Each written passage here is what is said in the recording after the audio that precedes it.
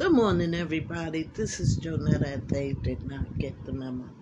I know I haven't been producing much fresh things, but I wanted to do an update on the guaranteed income. This is for, I think they said 70 foster children between, I think, the ages of 17 and 21. They're going to get a thing called a guaranteed income. I think it's $1,000 a month for a year. I'm not too sure on those particulars, but they have picked 70 young people who were in the foster care system to get a guaranteed income to have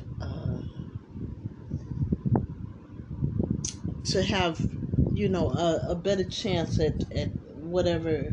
There's no restrictions on how they can spend this money. I'm so glad that this opportunity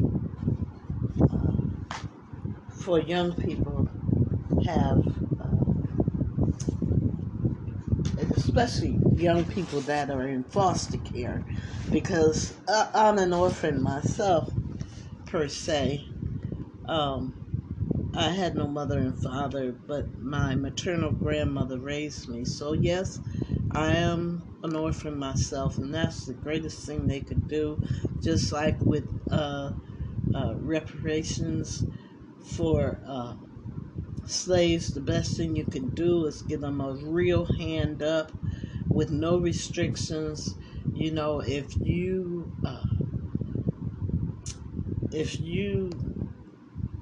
mess this up, you know, then that's it. We gave you a chance. So I don't know. Maybe I'm saying this wrong, but what I'm trying to say is, it's good they give them a hand up that they can use. I'm going through a hand up process because right now I'm not well and I'm not working. But the red tape between all of it and the paperwork is just unbelievable. But nor here nor there. That's not what I'm talking about. I'm talking about these young people getting a chance to have help, to go to school, try and get them something to have a job, outfit for a job interview, or take that $1,000 a month to better themselves in whatever way they see best. So that's very good. That's very good. These programs are set up to be safety nets, not to be a livelihood for these young people. It's just a hand up, and they need so much help because it's harder on the youth than it was for my generation. So I think this is the best thing they could have done, and it's too bad they couldn't spread the category further than just homeless children. Not homeless children, but children that were in the orphanage. But they'll get around to, I'm sure of it, get around to helping all the young people that need help. Just a leg up, you know? There was no checks and balances when we were children, but they are now because, they didn't ask to come here. And their situation was thrust upon them. And I'm glad this agency is trying to make life for them a little easier. Anyway, listen, you guys. I think I'm going to play some music. I'm not sure. But if I do, that'll be the next thing you hear. All right? All right.